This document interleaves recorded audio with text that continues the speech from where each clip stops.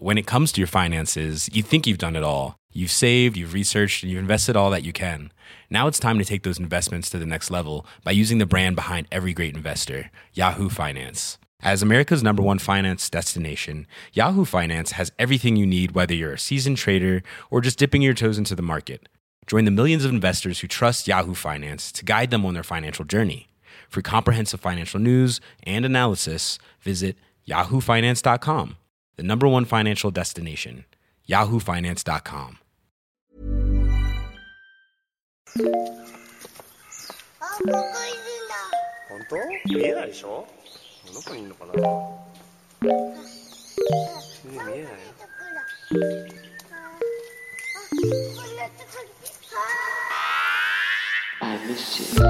What's good, Internet? It's Friday, March 13th.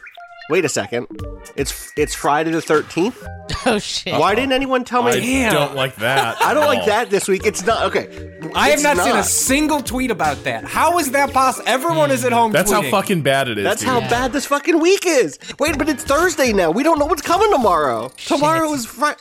I don't like this. No, this is a bad discovery to make live.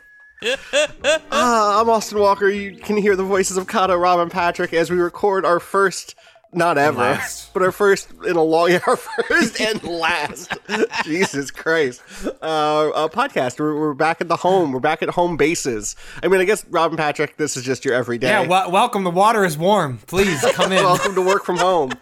But Kato and I are not in the booth. We're not in the studio. The irony, we're just going to have a lot of horn noises going forward. It's good. It's good. Kato is coughing, which makes me nervous. What? It's a good thing we're on not the other end of the realized- microphone. I realized just now that I left the window open. That was you. And that sound you hear was the presumably rage-fueled school bus driver that shows up at midday to rotate the kindergarten classes.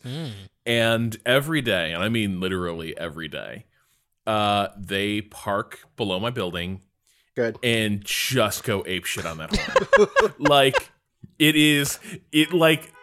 Yep, I hear it. Yeah, this is a chill day. There are days where basically it sounds like if it wasn't children, the driver would be out of their car and like pulling a tire iron from the tool rack. I had last night during the amazing moments of Sarah Palin singing on The Masked Singer going into a Donald Trump address filled with mistakes. Someone outside's car alarm went off like 5 times consecutively. So it was just like the most 28 days later bullshit. I'm just like, well, here we are. All right, let's go. Nightmare future. I guess we should say straight up, I guess, Kato, you put something in the feed. Yeah. But we missed the Monday podcast because of COVID-19, the novel coronavirus, and Vice shutting down the offices. An email that went out at like 10:10 a.m. I think that email should have gone out earlier, maybe before I was almost at the office. But we're back, and we're going to be recording from home for the foreseeable future. Everyone here is okay, just so y'all know. I'm very grateful that I have a job that I can do from the desk in my bedroom. Again, Patrick and Rob, y'all been doing this work from home shit for a minute. Do you have any tips? Do you have any give me some advice. Like, how am I supposed to lose the only anchor I had in my life, which was going to that office twice a week, and still remain like a human being?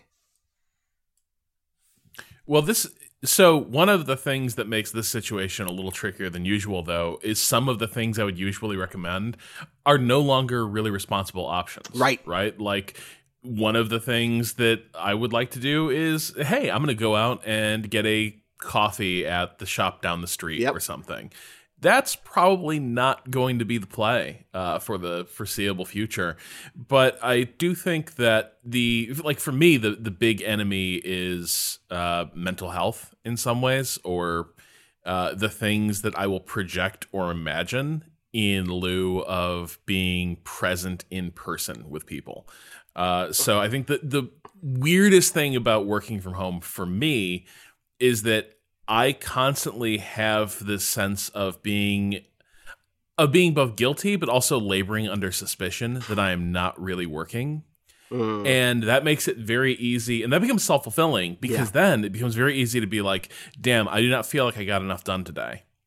I better work longer. I better stay later. Yeah. Yeah. And you're not going to be getting more done. You're just going to be like, keeping the status light green in Slack. And that's pointless. And so the thing is, and now as someone whose job is partly to monitor things like how is a team doing, what are people up to, nobody looks at it that way, right? That is entirely a narrative that like I will create in my head, right? But nobody is sitting there being like, damn, I haven't heard from Austin in like 25 minutes. Right. What the fuck is Austin doing? What the fuck is Austin up to? That said, there was that period when we were working from home more often because we were trying to do streams and stuff. And it is easier to fall into bad habits in terms of not checking in because you're just like about your house. So you're just walking around. You're like, oh, I'll just go make lunch and then I'll just like set up my computer in there and then like just won't worry about being on Slack, and that has definitely hit me. Patrick, do you have any working from home tips? I think the one because I shared some of these in an email when we were like as a team, like Motherboard and Vice Games Waypoint, we're trying to figure out what people should do now that they're home. And one of the things that I do is so I have an Apple Watch, and you can turn off like it's annoying. What's up, man? You want to stand? Like, you ever thought about standing before in your life? You lazy piece of shit. And I take that to just be, I don't actually, at working from home, just getting up and doing things is not something you do as often because you just aren't interrupted in the way that you get interrupted at an office. And so whenever I get that notification, more often than not, or at least say half the times in a workday, it's like, okay, I'm going to go put away the dishes. I'm going to go do some laundry. I'm just go do something, something like gets me up, call someone, take care of some texts. Like, oh, I was supposed to change the air filter, in the house. Like, I'm going to go do that now. Like, just something that just like get up, think about what's something that I could do that's not work, because when you work from home, you don't get those micro interruptions or conversations in the same way that you do in an office. And so that becomes just like a regular reminder, like, there's probably something else you could do, and it's probably time to take a 5-minute break. So I'll get up, do that, and that's one of those things. My dog, having a dog helps. Does it though?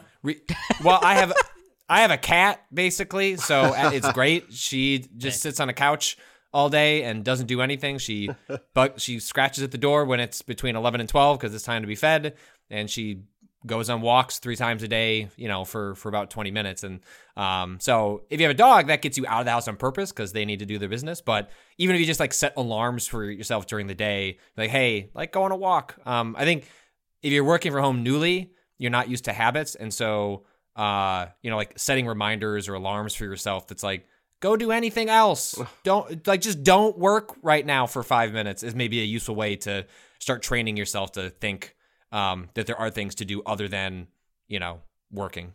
Yeah. So hold on though, Patrick, can you share with them the thing you sent me yesterday? Your bouquet of timer reminders. Well, I have. I want to see this. I have a bad memory. Always have. It's always been a weakness of mine. And so remembering things like once a month change the air filter is just like not something I'm going to like. I'll remember it 3 weeks after when I'm just like sitting around and going, right, I'm supposed to change that monthly. It's been 2 months. And so knowing that it's my response, like as this person who stays home most of the time, I do a lot of the house upkeep, so my wife doesn't have to. And so I have like this I use the reminders app on my phone, like judiciously. So I sent like Rob like a screenshot when we were talking about something else. It's like, it's like clear and washer filter, change my razor, cancel Apple TV. Like, how am I going to remember to cancel Apple TV Plus in a year? Like, why would I do that? Yeah. Shudder. Yeah, cancel or renew. October 28th, your day is coming. Incredible. Judgment will be passed. Because on Halloween last year, they had a 50% off sale, which means my subscription goes to October 31st, 2020. And you know what I'm absolutely not going to remember is to cancel that thing before October 31st, 2020. And so I'm someone that drives me up a wall to like pay for things or not do things because I forget them. And so I just have like a huge list of like 25 active reminders of like various things that happen during the month or even the course of a year. Like the moment I sign up for like a 2-week subscription because I don't want to pirate something and it's on Stars. Yeah. So it's like, fine, I'll just sign up for Stars. But the reason they make that one button away is because 90% of people are not going to cancel it. And I refuse to be in that 90. I want to be, I want to be in the 1%. The 1% of people who will remember to cancel that Stars subscription. So I have this, like, believe me, I cannot be shamed here, Rob. I have a bad memory and I just have all these things that just remind me. I admire it. Like, look, I've seen your notebook. We all have our methodology, but for me, like, I look at that and I'm like, that's terrifying. That is so much. That is I don't so look at it many though. nudges. I don't look at it. No, but yes, I know. But also, I don't want my phone like. See, this is the weird thing. For me, like opening the notebook and seeing all the items, all the tasks, I'm like, I'm in control of life, and my phone ringing or like sending me a push notification, at that point it's like, oh my god, I am a slave to this thing. You're a slave to the air filter one way or another, and so I'd rather forget. Like if I had to let's live in a world where we just don't give a shit about what's going on with that air filter. That's me. God. No. Oh no. I got an air conditioner in this room. It's in a box. Don't worry about it. Yeah, take That's a drink. the Austin Walker model. There we go. Austin's starting to get warm. This is it. We're in the window. We're in the window where this is the moment. It's fully spring out here. It's 50s and 60s I think in the this Midwest. is it. So I think I have to get this in March or April or I'm fucked. If we hit May, it's not going to happen again. Dear listener. Dear listener. Narrator, he did not. I did not. Dear listener who may or not be kind of handy and live in or near It's not Queens. handiness. It's I have to rearrange my entire room. I'm standing Yeah, right. those things are so fucking heavy, dude. Like those. I those have a things roommate. are I have like, a roommate. We're two big dudes. My roommate's name is Thor. It's fine. His name is Thor, but it's spelled Thor. So we're good. Don't worry about it. Shout outs to my roommate Thor. I had another thing about working from home, but I've lost it, and that's okay. We can move on. I think we've done this bit long enough. I hope everyone out there is staying safe. I hope people out there are not directly or indirectly affected. I mean, everyone is indirectly affected at this point. Yeah, I don't know. What I mean? can't go to. I don't think I'm going to a wedding later this month that I was supposed to go to in Georgia with my mom. So be honest, were you looking forward to this wedding, or is this kind of a be honest? Does anyone in my family listen to this podcast? Probably not. In the hierarchy of like, I was very excited to go to where it was, which is in Savannah, Georgia. It's a beautiful area. I wasn't excited to go to the wedding, but I was excited to go to where it was. Yeah, seems like a cool place. Yeah. It's a very hot place, which is would have been the point in the middle of March. But I don't know. Like at the point that I probably shouldn't bring my mother and then leaving my wife behind. It just does. I don't know that. I think the wedding might get canceled. The problem is, and this leads into we listened to our E3 conversation. I was talking about this with my mom. Was like, well, look, my cousin is probably facing down the barrel of. Who can you even buy crisis insurance for a wedding? Like, I don't know. It's been long enough that I don't remember how that works. But like, regardless, in my head it was crisis with a Y. What? Mm-hmm. What would that be? What would that be, Rob? What would crisis insurance be? I don't know. Maybe Crytek should have gotten some. Honestly, protecting your rig. Crytek, that's done, right? Everything is that. Those things still exist. Do they still exist? They were saved by by selling to another black hole of game development. No. When they sold their engine to Amazon, and that turned into lumber or whatever it was called. Yeah, like where Amazon, the company who they can't make anything, but don't worry, they're very excited about their colonialist MMO. Like the one thing they're gonna get out the door. I guess they got that bad racing game out, didn't they? They made that. They did. The Grand Tour? Top Gear, Grand Tour, or something like that. But Crytek did also, just real quick, correct myself, Crytek did make Hunt Showdown, which is really good, and I've been playing that a little bit, and it's still really good. Anyway. The question like probably facing my cousin, like lots of other people that have like weddings in the next like 90 days is, well, if you elect to cancel it, you probably, even if there is like insurance or contingencies, like you probably can't collect on that. You need the government to come in and say, hey, gatherings over 100 people, nah, like you just can't do it. At that point, it's not an act of God. It's the government saying, like that's just the way a lot of these like policies work. It's been fascinating to watch like the Hollywood start to grapple with this as they delay Bond. You know what? Tom Hanks, that hurt me in my heart, but then in my heart of hearts, delaying A Quiet Place 2, really, that's finally I am feeling the effects of the coronavirus. Oh my God. So, because it's like, okay, so let's say the wedding keeps going. Is that but none of your elderly family, which makes up like huge chunks, can go, like, can't, it's just weird, which leads into the whole E3 question of, we saw GDC cancel at basically the last second because they got caught in like the beginning stages of people being like, do we need to not, PAX East went on. Like, PAX East, sure did. If it was, I don't blame them for going forward. At that point, I think it was reasonable to think that you could have gotten through it. It was in that early stages of cancellation. GDC got caught in the firestorm of it, and then where like cities were just declaring states of emergency. San Francisco did so, I think, the week before GDC canceled. I don't know if that like played into it. And it would have, just to be clear, it would have fucking been bad, right? GDC was supposed to be March 15th through March 19th. Oh my God. Can you imagine that now? It would be a ghost town. Yeah. No, there'd be no presentations, no events. So that all happens, and then the first thing I heard out of people once GDC was canceled was well, E3's got to be next. But the wave of all of this has been when I asked people at PAX East, like, oh, it'll never get canceled. And then you had people pull out, and then when we moved to GDC, it was, oh, that'll never get canceled. And then GDC got canceled. And then after GDC, it was like, oh, is E3 going to get canceled? It's like, oh, well, E3's not going to get canceled. But I mean, E3 is in bad shape, and already. Wouldn't the coronavirus be a convenient, if still correct, two things can be true, that E3 needed to be canceled for health-related reasons. It is the socially right thing to do to not be together in that way right now. Could it also be the case that E3 is in financial shambles, was only moving forward because it takes up 50% of the ESA's annual revenue? Isn't it weird that it is the only major convention that is also run by the content providers that create video games in the industry and also organize their event that also is run by an organization that lobbies on behalf of that industry? That's fucking weird. Don't you think it's maybe they might be reluctant to give up 50% of their annual revenue? Yeah. And maybe that creates I don't know, conflicts of interest for the industry. So anyway, E3's canceled. Well, E3 is canceled. Yeah, I mean that show was in rough shape. Like when what is it? I Am 8-Bit had just dropped out on it.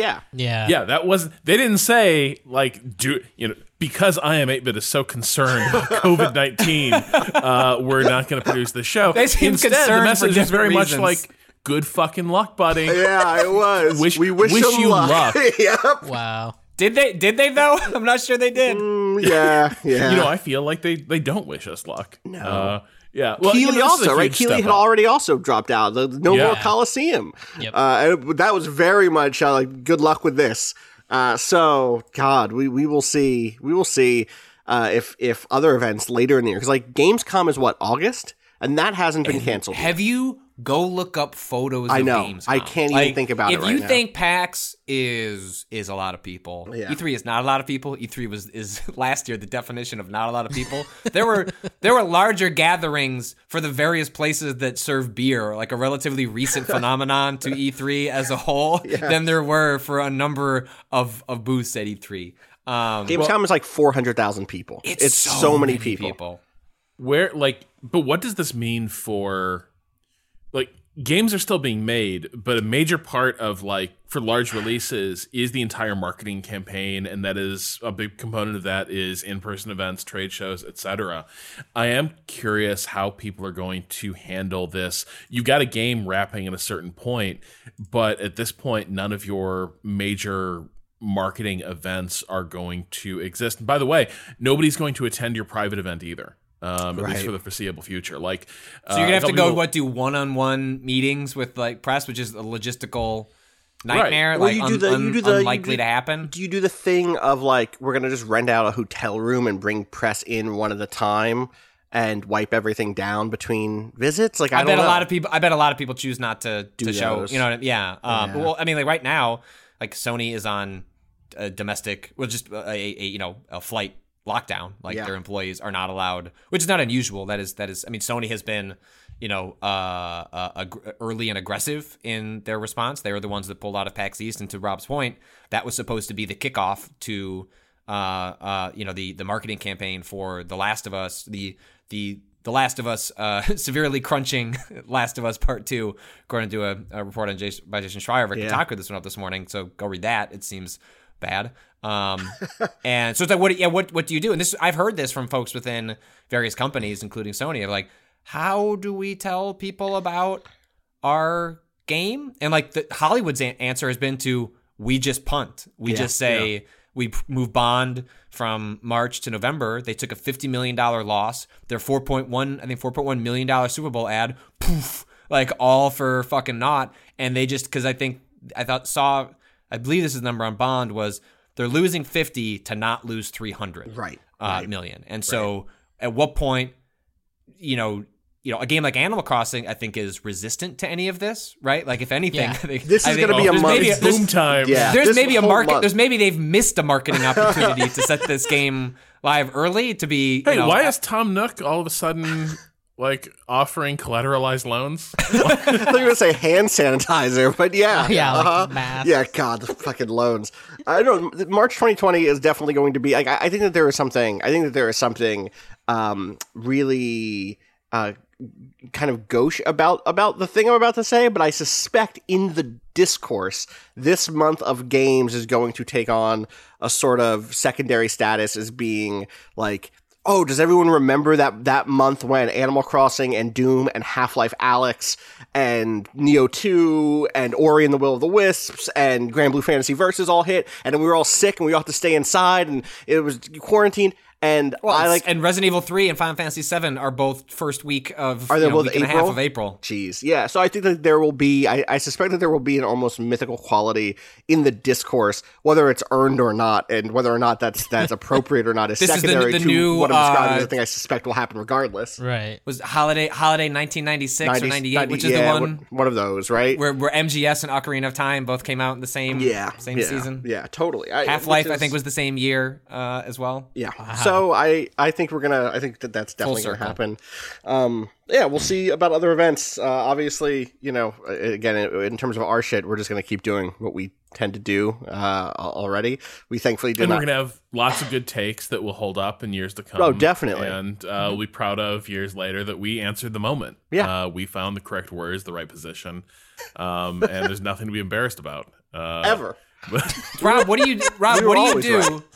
What do you do when you are a content provider in which everyone's talking about coronavirus, but coronavirus stories don't particularly do good traffic, but you can't put your other takes out there because no one's talking about anything else? It's a real pickle, Rob.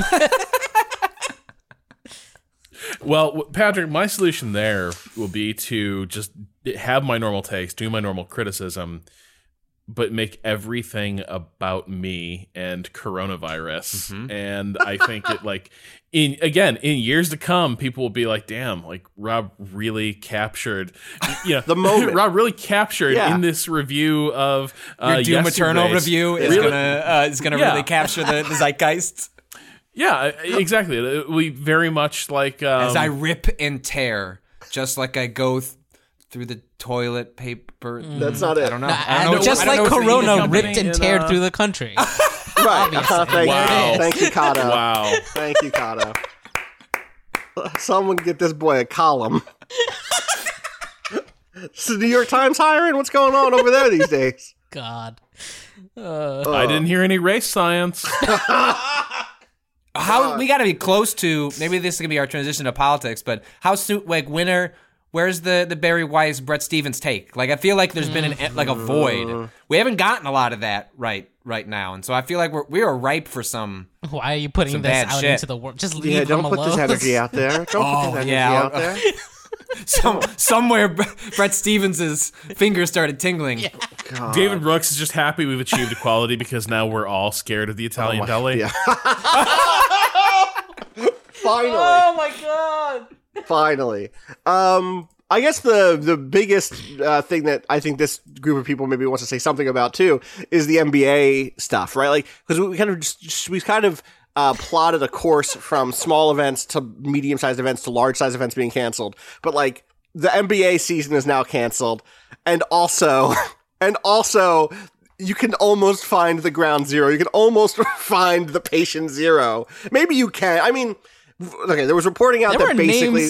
there were names dropped, weren't there? Well, the specific thing is that there had been a divide among owners about what to do generally, and like whether or not they wanted to cancel a few games or play with empty stadiums or whatever. And there was, I mean, my favorite thing about this was the Woj. How do I pronounce this fucking? How do people talk about Woj-bomb? Just I know so they say Woj-bomb, but I don't know if there's it must be then. Well, if that was Wojnarowski. There's an R in there, though. Anyway. But everyone says, just say Woj, because that's what everyone... that's fine. Several teams were willing to put games on hiatus, but the rest wanted to move towards eliminating fans from arenas to continue playing games, sources tell ESPN. One team wanted to keep status quo until a government/public mandate dictated change, the New York Knicks. Fucking James Dolan. Dolan just wants to euthanize his fans. It's unbelievable. But yes, I do think it's super interesting that the NBA is done for indefinitely, and also done after Rudy Gobert drubbed every microphone in front of him in a clip that is the most infuriating thing. Touch it. Just, it's so bad. It's so bad. And now he has COVID-19. So, well, and with that, like, oh, go ahead. No, and the nature of this was that, like, once it's in a locker room, at that point, like, they've been playing games. Like at what? How sure can you be that this isn't now working its way through the league? Yep. And so, like, once it was in a locker room, that basically foreclosed the option of playing the games to empty arenas, because now, like, you can't have Jazz players in contact with other teams. They cannot be out on a court, right? When they've been on courts, guard a that's Jazz. the thing. Maybe this would work out well for the Jazz. Well, you don't know how long it's been cycling through the league. Right? Exactly. I mean, there's the very Orwellian bit before we realized what was actually going on, where people over the announcers, like in the stadium for the Jazz Thunder game, I think it was, were like, "You're safe, everything is fine, but you need to leave. Everyone needs to leave the stadium. You're safe. It's fine. But you need to leave." And it was just like, nothing about that makes me feel like, this is, I mean, sure. Like, it's not like a virus. It's like a little enemy in a video game, like cycling its way through the crowd necessarily. But nothing about that statement, like, makes me feel like, cool, time to get in my car and go home, and just, oops, the basketball game is over. I'm definitely going to leave in a calm, orderly fashion now. I mean, like, I think one of the really scary and also infuriating parts of seeing this entire thing unfold is that for a while it's been clear that this thing was not being effectively contained, right? Mm-hmm. And everyone has been sort of left in this limbo state of, should we be doing this? Should we be hosting this? Should I go out to this thing? Should this be open? Should we still be going into the office? And everyone is kind of figuring it out for themselves, but that pretty much guarantees that it can't be contained, right? Like, the time to start instituting pretty drastic measures to shut things down and stop this thing's rapid spread was probably a week ago. And it's just frustrating that for the sake of conducting business as usual and avoiding the kind of disruptions to the economy and to a variety of business models, right? Like, this is going to be brutal on hospitality workers, especially. Yep. And my heart goes out to them, because it is scary, and these are the most vulnerable workers, in the economy. But in so many ways, just to like zoom in on that for a second, like the folks who are working service jobs, the folks who are still working retail, the folks who are working in places where shipping will continue to happen, or like bringing in freight, people who are on like the front lines of all these things, and also obviously nurses and healthcare workers who are like very, very much so putting themselves at risk to help people. Though maybe less doctors. And so the thing I'm about to say is that a lot of those people are making very little money. A lot of those people are not necessarily on really good healthcare plans. A lot of those people are already in a lot of debt, and there are also people who are in situations where, let's say that the government decides to, give some sort of payout to companies to allow for a couple of weeks off or something like that. A lot of those workers who are like contract workers, people who are working in the gig economy, they might not get that same extension that a white collar office worker gets, right? Or that same offer of help. That like, we're in a situation right now where the people on this call, there's a world in which, let's say Vice said, hey, mandatory time off for 3 weeks to all full-time employees. Cado and I would not get that, right? Yeah. My suspicion is our managers would figure out a way to keep money in our pockets and keep our rent paid.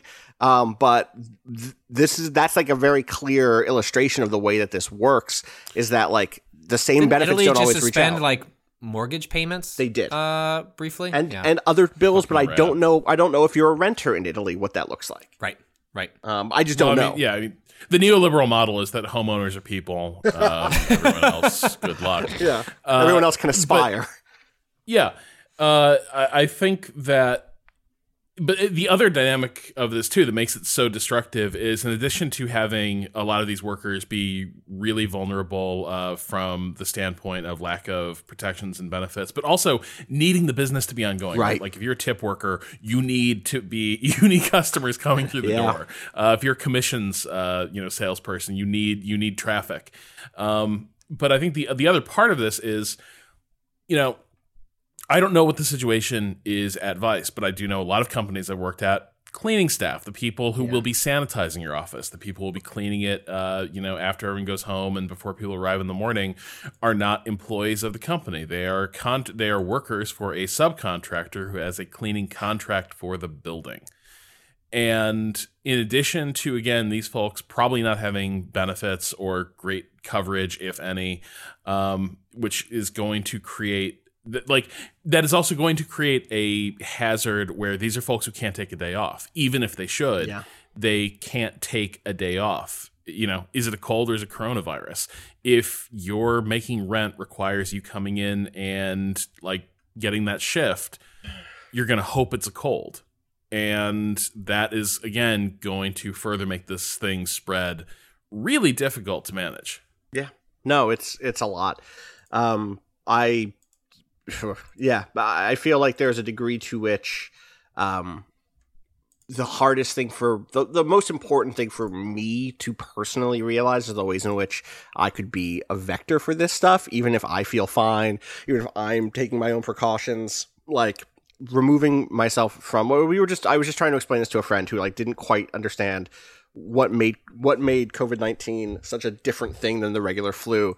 And the analogy that I ended up using, and maybe this is helpful for people listening who don't quite get it either, or who need to explain it to somebody else, is that like regular flu season already sucks, and it's like having a bunch of car crashes on the side of the road on a highway. It's like, yeah, it sucks. It slows things down a little bit. People get hurt 100% already. You're at risk already, of a regular flu knocking you out or hurting you or hurting a family member. That's already the case.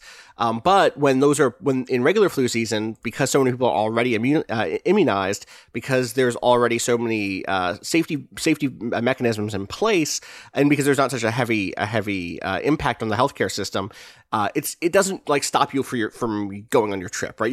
Maybe you'll be a little bit late, maybe there's some rubbernecking, but there's not a real complete stop. The risk of this virus specifically is the weight it puts all at once. It's more like a 50-car pileup, which is both more dangerous because in the moment it could catch more people, but also it just grinds everything to a halt in a way. And you can't get to the people in the center of the exactly. wreckage. Yes. At that point, clearing the debris is such a task that people who could have been saved are lost, just because at this point the scale of this thing, there just aren't enough respirators. There just aren't enough. There isn't enough. Very basic stuff that we rely on because the supply lines have been broken in different ways, which isn't meant to send anyone into a panic, but it is. I do want to encourage people who are, especially in our age bracket, who maybe like are taking it very lightly in terms of their own safety, to think about the ways in which your own safety is secondary to the harm you could cause as a vector in the system.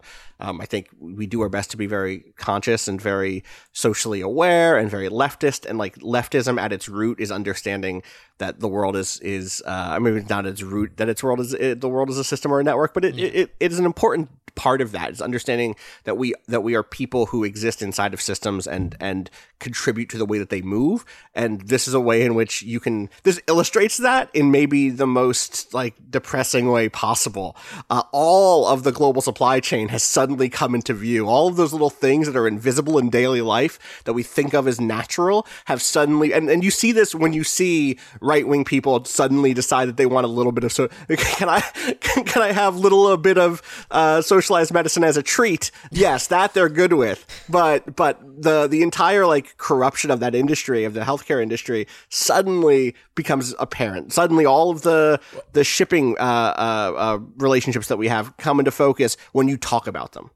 Well, and even like this is like this does tie so closely into the politics of this moment, right? And the things we've sort of been discussing, particularly around the Democratic primary for ages. Like these things, discussions around like the social safety net, trade policy, these things do tie into real world consequences. And I think one of the things about the post Cold War era certainly is that there was it was a long period of stability for a great many wealthy countries, and there was a great deal of luck in terms of the sort of crises that sprang up. But a lot of what we were fed over the last like 20 or 30 years was this notion of like, okay, well, Ricardian efficiency means you don't need to have domestic manufacturing. Mm-hmm. You can just you can offshore that. We'll offshore it to one geographic region in the world, and we'll pay the energy cost of shipping the goods from that region of the world, China and Southeast Asia, and as the manufacturing base continues to move around in search of cheaper and cheaper labor, even saying that it's all located in China is probably going a bit too far. That's sort of behind the times. But this is how you end up in a crisis like this without a clear path of getting out of it, right? One of the things that that seems to be happening here is a lack of ability to test and track where COVID-19 is, and we are not set up to just emergency produce a bunch of COVID kits. That is not something that does not appear to be something the United States can do on a dime at this point. And so these things are being doled out like gold, which is not going to really contain it. And the lack of an effective social safety net means that a lot of people who might otherwise have not been vectors for disease were forced to choose, like, what risk am I willing to run, and what risk am I going to unintentionally run for other people? This is the cost for a lot of that stuff all hitting up. And it's why these issues are so important. And I think, in the last 30 years, there was this sense that leftists are just so heated. They want the free stuff. They just want things to be a little easier. Hillary Clinton describe Medicare for All as asking Papa for a pony for your birthday? Oh God, really? Yeah. Yeah. So I mean, like we've heard variations on that rhetoric. And I think this is the flip side. And this is one of the situations where I told you so is not what people want to hear. But I do think part of like politicizing crises is pointing out they become crises because of political choices and, problems deferred. Yeah, totally. Do we want to take a break and then talk about video games? Do we want to do a longer politics thing? Do we want to save that for the post chat? Let's wait for after the debate, because I think we'll have a better sense of where they better not cancel that fucking debate. Dude, if they fucking can't, I'm already pissed that we didn't get a debate between Super Tuesday and what every news site I went to decided was called Super Tuesday 2, which I think is showing your hand too. Oh, you didn't see that all over, plastered all over. All the Super Tuesday 2 was last week. I don't know if you caught that. I hate our media economy. It's fucking hate bad, my guy. It sucks out here. But yeah, let's wait until the debate. I just want to say briefly, I'm happy we're having a debate. I think all of us here we're anticipating bad results in this past Super Tuesday. Fuck, I just did it. I meant to say Tuesday. And I said Super Tuesday this past Super. You know what? From here on out, In the world of COVID-19, every Tuesday is a Super Tuesday. We just got to just bring it in. We're going into Super Tuesday 3 coming up. I don't know if there's any primaries. Super Tuesday. Yeah, this is where we eventually get to the Tuesday. We just say to Tuesday over and over again, and eventually it becomes the Due Day. My vote won't matter in the Illinois primary on the 17th, but that's the Tuesday. But that's the Tuesday. I'm still going out there. I'm still voting Bernie. Do your Tuesday. Like, that's It might still matter. It might still matter. We'll fucking see, right? In Illinois. Wait, Illinois is not winner take all, right? It matters everywhere. It matters everywhere, Patrick. Don't say shit like this. I was here 4 years ago. I'm just okay. Yeah, sure. I know what you mean. I'm still voting. I'm not saying change your vote. I'm still going to vote Bernie. I did that last time too, and I remember the numbers. It's deeply I'm being like on an even keel. Yeah, I am fairly on an even keel, but I will say the difference between now and 4 years ago is like the shit is hitting the fan in a way that it was not 4 years ago, and I think. Probably there's a little more pressure on Biden to actually show like he's up for this than there's been on a candidate in a while. Sure. So like, the window of opportunity seems like narrowed to a pinhole for sure. On the other hand, these are unusual times, and I think I'm curious to see how this all plays out. Because there's a lot that I certainly want to see and hear from Biden at this point. Yeah, definitely. I'm very excited for an actual debate. At this point, whether or not that debate results in more votes or in concessions from the center of the party, I think that both of those are goals that we should be fighting for now. And in general, for those of us who are like, I think right now you can put the kind of Bernie supporters into a couple of different camps. Always, obviously, no one's a monolith. But the kind of big ones that have emerged are people who are like, well, we're done. Like doomsayers, and people who are saying, no, we can still win. I think there's probably a more useful or pragmatic position to have. Is like, well, what do we do next regardless? Because a lot of that stuff is going to be necessary no matter what when it comes to supporting certain down ballot races, when it comes to building local organizations and support among leftists in your community, when it comes to like joining actual organizations that already exist on the ground, or choosing an issue that matters to you, like prison abolition, or something else that matters to you very personally. And getting involved in that way, that stuff is going to happen. We needed that anyway, right? So to some degree, there is a phase 2 switch here. And what we hope for is a great debate and, a change in the way these numbers look. But if we don't get that, I think the second thing is like, well, how do we start holding the center of the party accountable if they have Joe Biden as the candidate and in the world in which he wins? And regardless of if he wins or if Trump wins or if Bernie somehow spins this thing around and takes it to the White House, we still need to be involved. And so that second step is where our head should be at this point. So that was the one thing I wanted to say this week before we get to the debates. Let's take a break. Big Ten canceled. Wow, really? Yeah, okay. Yeah, you're gonna do it with empty like you're gonna like it just yeah, it's the right thing to do. Yeah. All right, we're gonna take a quick break. We'll be right back to talk about video games.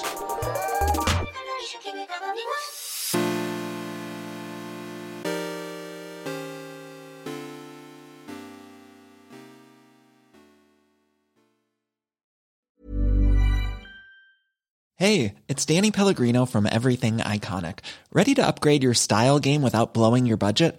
Check out Quince. They've got all the good stuff, shirts and polos, activewear, and fine leather goods, all at 50 to 80% less than other high-end brands. And the best part? They're all about safe, ethical, and responsible manufacturing. Get that luxury vibe without the luxury price tag. Hit up quince.com/upgrade for free shipping and 365-day returns on your next order. That's quince.com/upgrade.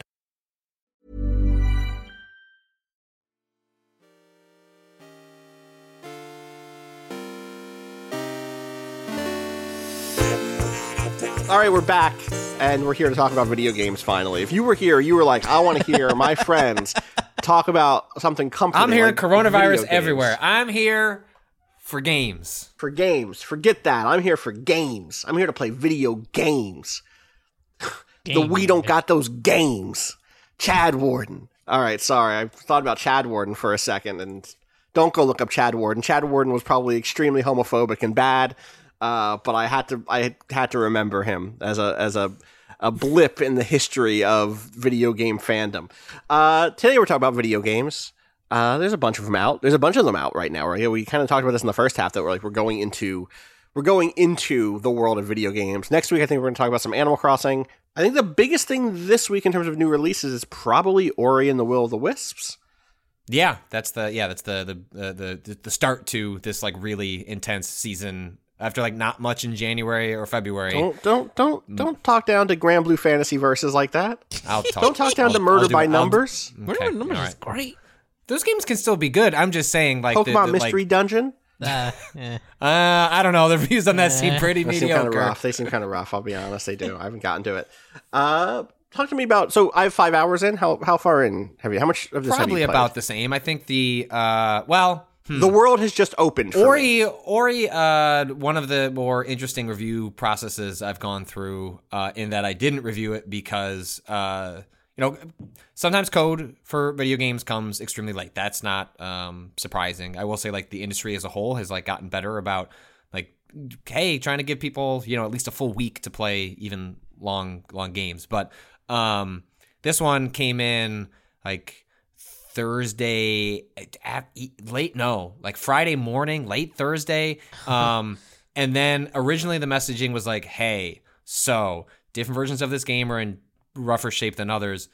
Play the game on Xbox One X if you have it, which I don't because I put off buying one of those thinking I'll just wait till next gen. It's like, I'll play it on PC. Cool. PC version is not going to be available for like, we're not sure. Maybe in the weekend, maybe after. And I was like, oh, that's a problem.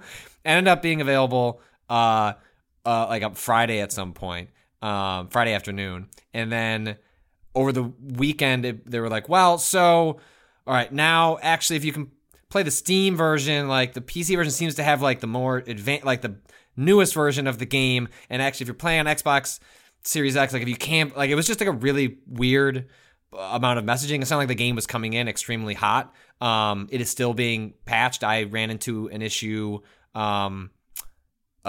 this week, a couple days ago. It's the last I'd done where like there's a sad moment. I mean, Ori, the last game and the new game are both full of sad moments. But it's a moment where like the game switches control to a different version of Ori where you cannot use your abilities. Like he's straight up moping. It's a moping animation. I'm sad because a sad story event occurred here. That didn't land for me at all, by the way, but we'll talk about that. We can definitely talk about that. But when I went back to there, so in Ori and the Will of the Wisps, there are these things called, which for people that aren't aware, it's a Metroid style game. It's one of those. But like, if you played Hollow Knight a few years ago, especially Dude. Will of the Wisp has some serious we played Hollow Knight vibes. That fucking map maker is the same dude. Is it? Oh, no, but it basically is. It's the same archetype. I thought you meant like a designer. No. Why would they work? I meant the NPC. Let's get there because we should unpack the Hollow Knight stuff separately. But so there are these things, these combat shrines, where you go through to fighting like 4 waves of enemies, and then you get the ability to equip a new ability simultaneously. So like you start out with, you can equip 3 at once, and then if you do a combat shrine, you can do 4. I was heading up to 5, and I did that. I like warped over, did that combat shrine, and then like wanted to leave, but this little section of the level, if you went back to it, and I needed to jump over this gap, when I would jump over the gap, mid-gap, Ori would turn sad and sink like a rock because he lost all of his abilities and was like incapable of like, and if you like tried to trick it where it's like, all right, a double jump and then dash, like I could literally, you could literally see, you could walk up to the edge and you see what his head would just go, and at that point you couldn't do any of your ability. You couldn't jump, you couldn't dash, you couldn't do anything. And so I would jump and then dash across, and I could land on the other side, which was a pit of spikes, but I couldn't jump out of the pit of spikes.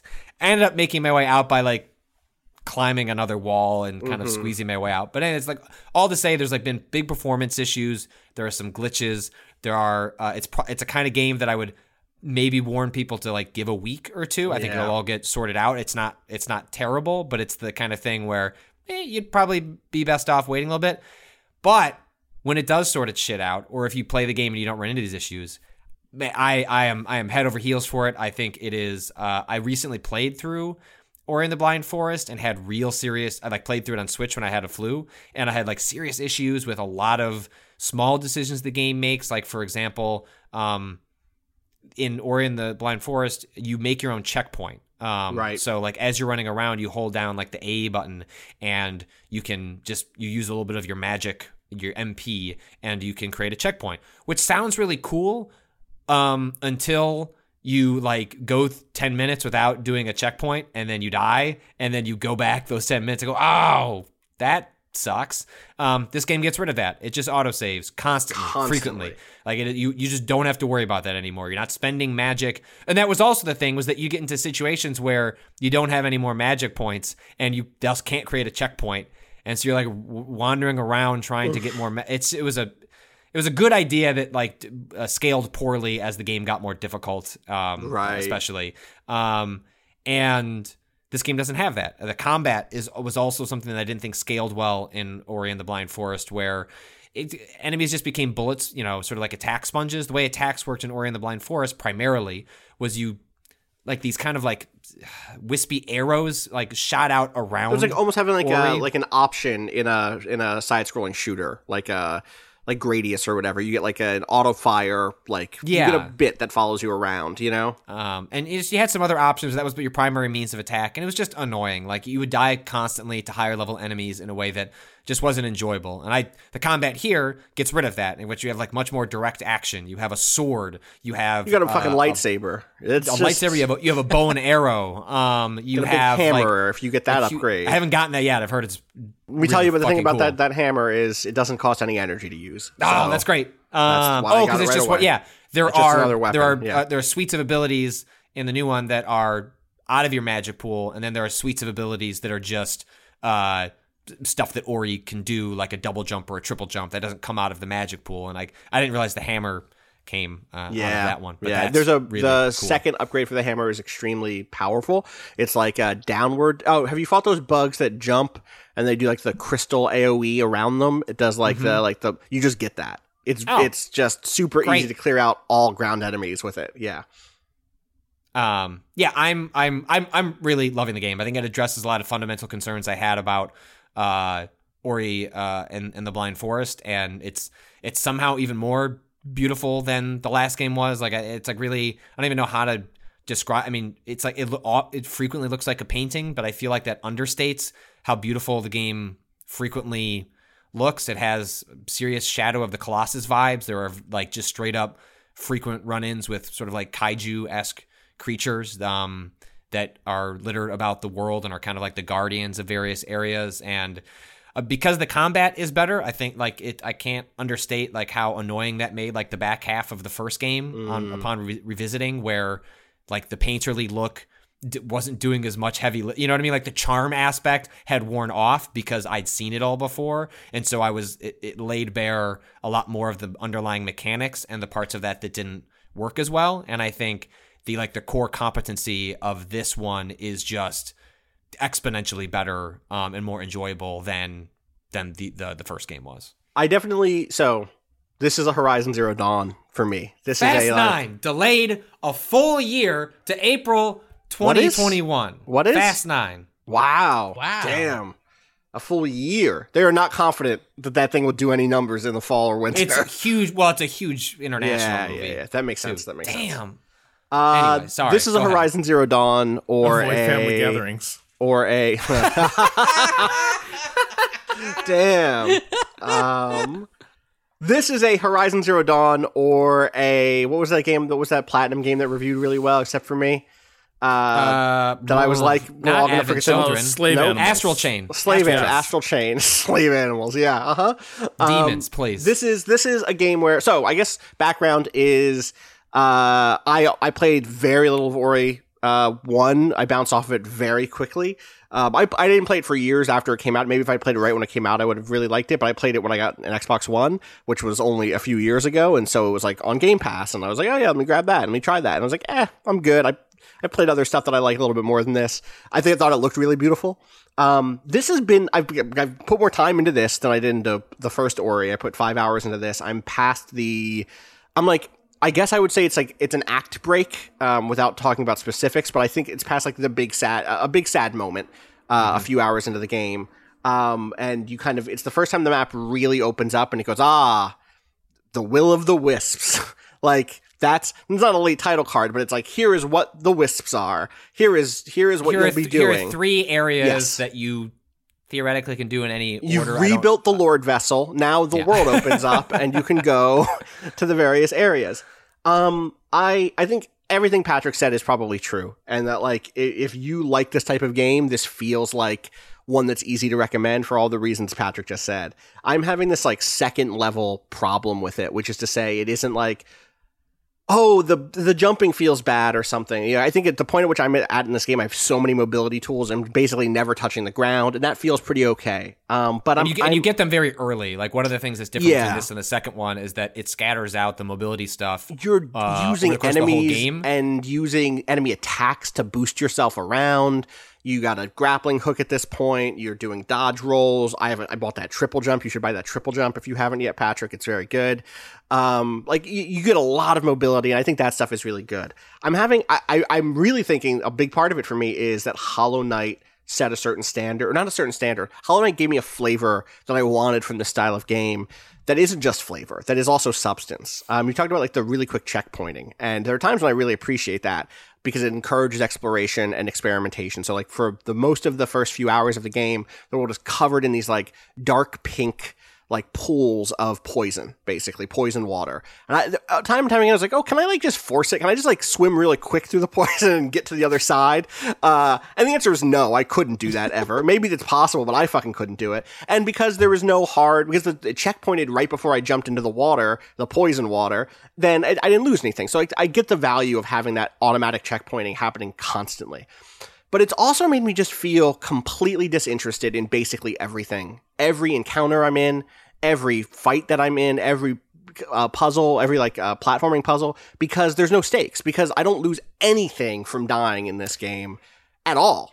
And and on top of that, I found it pretty easy. And I think that the other half of this is, I think it feels mushy and syrupy, not in the sense of like it's, my inputs aren't coming through, but in the fact that like I have a 5-hit combo chain in this game. I would so much rather have 1 or 2 or 3 hits that mean a lot more. And I don't just mean that in like I should equip the hammer that does that. I mean that in terms of when I see an enemy opening, I can just mash through it and just deliver as much damage as I want to. And yeah, they'll hit me back, but I'm never in danger of dying because I have so much health and because I can quickly heal myself. It feels very, it feels like it's very, forgiving in a way that I respect, but that I don't necessarily enjoy. I got through, there's a big moment early on that kind of send you to a dungeon, right? That's like not a literal dungeon. They send you to a big water wheel that you have to kind of, explore and figure stuff out. And there's this huge moment at the end that's supposed to be this big dramatic, like, a sequence, and it didn't, I for real felt nothing, and that made me realize what a flat time I was having, because it was handled expertly in terms of technical prowess. Like, I looked at the screen like, wow, a lot of things are happening here. Here are some jumps I have to make. It just completely fell flat for me. And I think that this is a difference in taste. This is not I think most people... I would argue, like, the game, like, its lack of stakes is intentional. It's absolutely, 100%. It is a game in which the mobility is the point, and if you aren't the type of person who looks at a new mobility and goes, God damn, I love it. No, I do like that stuff. That doesn't. I like that stuff. I went back. I searched through everything. I'm like 100% at all of the available things. Like, I'm doing the stuff, and it's like eating paste. It's filling, but I'm not. There's no flavor to it for me. Oh man, I could not. I know. Well, this is why I'm framing this. This is why I'm framing this as idiosyncratic Austin, who has different taste than a lot of people. But I'm speaking to the people out there who maybe have the similar taste to me, which is like, Hollow Knight felt, and I didn't even finish Hollow Knight because it got too hard. Like, this is the dilemma for me, right? I couldn't get through some of Hollow Knight's platforming challenges. 100% couldn't do it. But that world felt so realized and so capital L lore person over here. It felt like there was something behind everything. And there's like lowercase L lore here. There's like, here are the cool animals and they have their history and whatever, but it doesn't come close to me for feeling like I'm exploring a real space that had a history and had like a people and blah, blah, blah that Hollow Knight managed to do for me. And on top of that, I think part of it is I don't love how this game looks. I think that first game really leaned, first Ori, I'm not talking about Hollow Knight here. Ori felt like a 2D, like you said painterly before. I think the first Ori in moments, I'm like, wow, that looks like an anime. That was like a Studio Ghibli movie, or looks like a literal painting. Things in this feel very rounded and 3D to me in a way that I didn't expect. And there's so much bloom or so much glow to everything that it's been distracting for me. Because I think the best moments are when they're much more subtle and they like dial the glow down and things are kind of like desaturated. I love those moments. I think it looks really good. But there is so much in this game that is so bright and boisterous, but the play doesn't feel that way to me, except for the moments, and this is now I'm sounding like when I talked about another game people love that I didn't love, which was Red Faction Guerrilla. My favorite moments in this game are the races where I have to be really good because there are stakes. I have to learn how to do and the combat challenges aren't bad at this either. I like the combat challenges and I like the races because they're asking me to really understand the mechanisms and the tools that they've given me. I love dashing around when there's a time limit, but when I'm just like doing it to get from place to place, I'm like, yeah, okay, like I'm doing the same path that I did last time. I'm not trying to like figure out any way to speed things up or be a little smoother or be a little safer or whatever, because the stakes are so low for me moment to moment. And that's a bummer because I do think that the bones to this thing are really, really good. This is one of those games where like I wish there were difficulty modes. I wish there was a thing I could check. Okay, well maybe I'll just turn it up to hard and see if that helps. I've already put on all of the pins that make the combat harder for me, and it's still there's like the Hollow Knight part of this cannot be like overstated. Like it has the entire pin gallery from Hollow Knight in which you are. So there are like 3 tiers of abilities. There are I guess there's 2, right? So there's the non-MP. 3 is probably right. Right. So there's these like core abilities like jump, double jump, dash, grapple onto enemies, grapple onto specific objects in the environment. It's for the most part mobility based things. Yes. Then there are another set of abilities that are like you can explode into fire, and that causes area of effect and a time damage to enemies. You can do like a giant. There's both a regular bow and arrow, and then like this huge one that you have to pull back, and it takes like a full second or two, but it does just unbelievable damage. You can do an upgrade that does an explosion that's tied to it. And then the third tier are in Hollow Knight they're called badges, right? I think they're called pins, but I don't remember. Maybe it's but like basically yeah. you have this, you can equip a certain amount at this, at the same time, but you have a giant pool of them that you're pulling from, and they will do things like, your arrow shot splinters into 3, or when you take you're going to take an extra 15% damage, but you're going to put out an extra 25% damage, and you can upgrade those so you can stack them and figure out like what you want to emphasize. I don't think it goes quite like, I think you can mostly ignore it and it's not going to fundamentally change like your play experience. There's some cool stuff in there that I mean, like there were times in Hollow Knight where it's like, I'm not going to finish this fight unless I sit and think about what are my weaknesses, what are that enemy's weaknesses. Is it just as simple as, look, I need to stack health? Like, I can do most of this fight, and if I could just survive an extra 10 seconds, I'll be able to get through it, which would happen in Ori sometimes, like, or in Hollow Knight, where it's like, I just need more health. Like, I don't want to, I could sit here and get better at it, but I think if I just had 10 more seconds, I could do it, and I'll get through this fight. There were things in Hollow Knight that felt like Binding of Isaac upgrades. Do you know what I mean? Where it was like, I'm just putting out weird like grubs that fight alongside with me now. Like, you're truly weird. You can do fundamental build changes, which Ori, it's more like, do you just really like doing the arrows? Here are like different. Like, there are things that like change, but it's way closer to the margins than it is like core competencies of Ori. Because again, like, I think at its heart, it is a game that is meant to be about like pleasant exploration, and then the player choosing where do you want to turn the dial. Like, do you want, like, if you really want to be held to account on your platforming, well, then here are these race challenges. If you want to be held to account on your combat stuff, well, then here are these combat challenges. But those are all optional, ignorable, as opposed to being part of like the core ethos of its design. And I could see why in a post like sort of like Hollow Knight world, like this feels like it doesn't land as hard. Yeah. It makes me want to go back and finish Hollow Knight, even though I know I'm going to go back and hit a bit where I'm like, I'm going to be the other side of this again, where I'm like, I fucking know everyone loves Hollow Knight. I'm at the end of that game. I can't do it. Like, I beat it, got the bad ending, right, and then didn't I had to move on to other stuff and didn't get a chance to do the expansion. I'm very excited for the sequel. My hope is that the sequel dials in between these two games for me. The Hollow Knight sequel takes some lessons from Hollow Knight being too hard and like dials that down a little bit, but still keeps the degree of specificity. And again, when I'm talking about difficulty, it's not even difficulty that's my problem with Ori, because there's a version of Ori that I think is just more difficult, and I don't like that one very much either because some of my other issues. But it is the thing of like Hollow Knight makes every swing of the sword matter, and in Ori, I'm just wailing on that button, and I don't feel like I need to be precise in that way. And that is my real recommendation is, I think this game is on Game Pass, right? Or am I wrong about that? Yeah. No, if you were like Microsoft me game is and were like, Game man, Pass. I love parts of Hollow Knight, but it was just too fucking hard for me, I do recommend you try this, because this might be the thing for you. I do think the movement feels really good.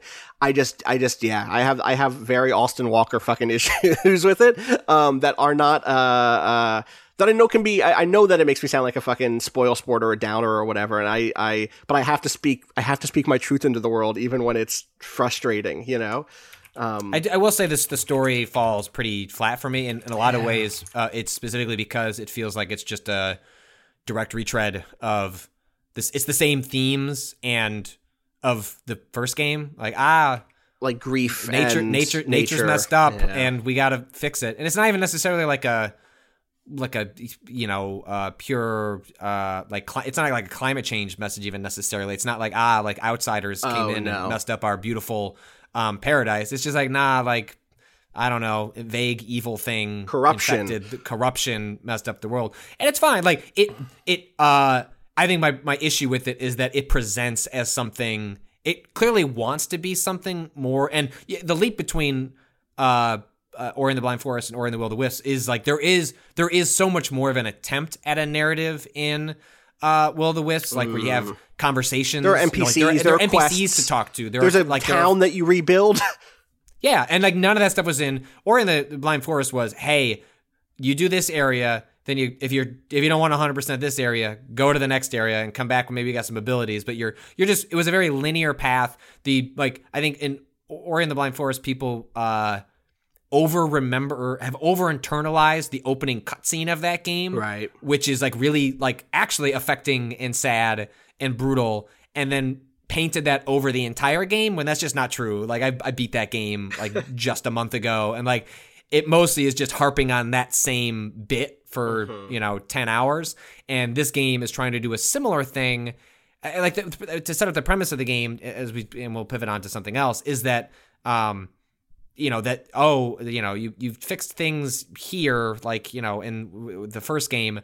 Now there's like a larger corruption somewhere else. Even like the premise of the game is like sort of fuzzy to me. Like I don't really understand like how A connects to B. But basically, Ori has a friend. There was this big a bird creature that was a central villain of the first game, and they have had a child, and like you are I guess friends with that child, but they don't spend much time building out that friendship. And then that friend tries to fly away and gets into peril, and you need to save them. And like that's supposed to be like the core emotional like arc of the game, and it just doesn't. Yeah, it doesn't do anything for me. I like the creature design. There's kind of a few hours in, you kind of meet a big threat, and that threat has a dope design. But the story stuff has not been hitting for me. I don't know. I'm curious if Kato or Rob, either one of you gets around to it. I'm curious what y'all end up thinking about it. Rob, do you even play Metroid style games? That's not your thing, right? Not really, no. Yeah. Yeah. Well, Kato then. Yeah, I'll definitely check it out. If you liked the first one, if you like the first one, like this is, it's that game firing on all cylinders. I'm really really enjoying it. Yeah. I want to briefly shout out the new shout-outs too strong. The Call of Duty Battle Royale hit this week. The new one. There was one last time that I've already forgotten the name of. for Black Ops 4, but the new one for Modern Warfare just hit Warzone, and it's a totally different vibe than the last time they did this, right? It's sort of different. Well, it's on its own. Black right? Site it's a free to play game. You can download it by itself. Yeah, you just download the Modern Warfare client though. It's just the Modern War. They just added it to the Modern Warfare screen. But if you go over to hit the Modern Warfare button, it's like, you have to buy this, dog. You don't own this game. It is a 150-person battle royale. Or I guess there's 2 modes in Warzone. One of them is a 150-person battle royale with, a zone closing in as normal, and it is distinct in a couple of ways. I guess maybe the biggest one is in terms of just inventory management. There isn't really much of that. Like, you can drop ammo and gear, or like not even gear, but you can drop like ammo and armor plates for other people, but you're not managing optics. You're not like picking up different scopes. You're not picking up different types of backpacks or anything like that. You're just straight up picking up guns, and the guns might have different scopes on them, but that's the big thing. The other big thing is money. This is a game that has money and buy stations spread across the map, where you get money from either killing people and taking their money, or completing missions that show up on the map. You'll find like a pickup, and the pickup will be like, all right, there's a bounty out on this guy, go find him, kill him. Or, oh, hey, and that's like another player. Or, oh, hey, there's 3 crates we need you to go look at. Go look at those crates. Or go capture this point on the Battle Royale map, and if you do it, you get paid. And you take that money and go to a station where you spend that money on more armor plating, which is kind of a neat healing system in this game. You have Call of Duty healing in this game, your health just comes back. The permanent thing is these 3 armor plates that you can equip in your like front jacket, like your front vest. You like zip and then slide in 3 armor plates, and those get damaged. You have to replace those, and those are kind of your permanent health. Or you can buy kill streaks from Call of Duty. You can buy UAVs. You can buy regular Call of Duty loadouts, which is what I think the people who play a lot of Call of Duty who are streaming this game are doing. Where you just buy remember the crates from PUBG that would drop? Yeah. You can buy those. You can throw a smoke, call in one of those, and when it lands, inside is your regular Call of Duty multiplayer loadouts, including your perks and guns and shit. That's pretty cool. It's very cool. It's just also fucked for me, who hasn't played any Modern Warfare. That doesn't do shit. I mean, you're still getting all right weapons, and you're getting perks and stuff, which is cool. And it is a neat thing. The most like gimmicky cool new thing is what happens when you die in this game. When you die, you go to the quote-unquote gulag, where you 1v1 someone for the right to re-enter the game. They put you into a 1v1 gunfight mode, while the other prisoners in the gulag look down into the fight and can throw rocks at you as you're fighting.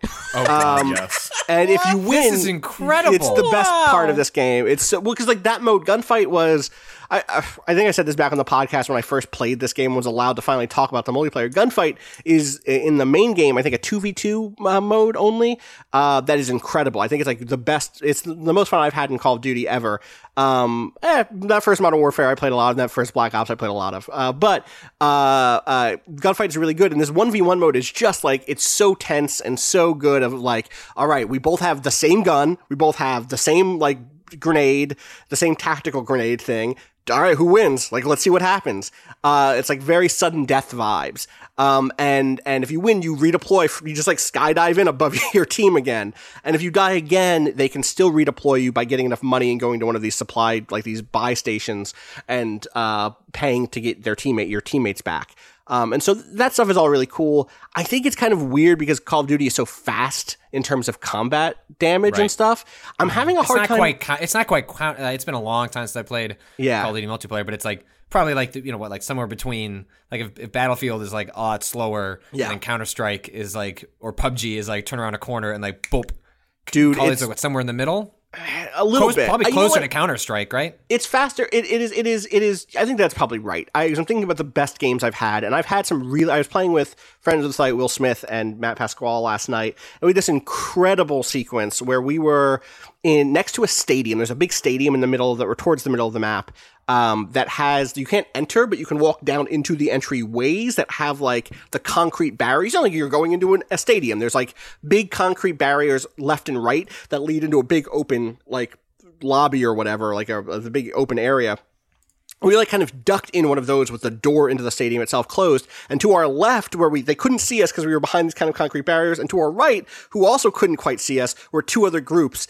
And they were fighting each other and trying to fight us. And we were trying to like just hold out and hope that they killed each other enough that we could kind of move out and push out and escape. And that was a great long firefight. So you do get those here. And I had another one a couple of days ago playing with Natalie, formerly of Waypoint, and Colin, formerly of Vice, and Noisy and Thump.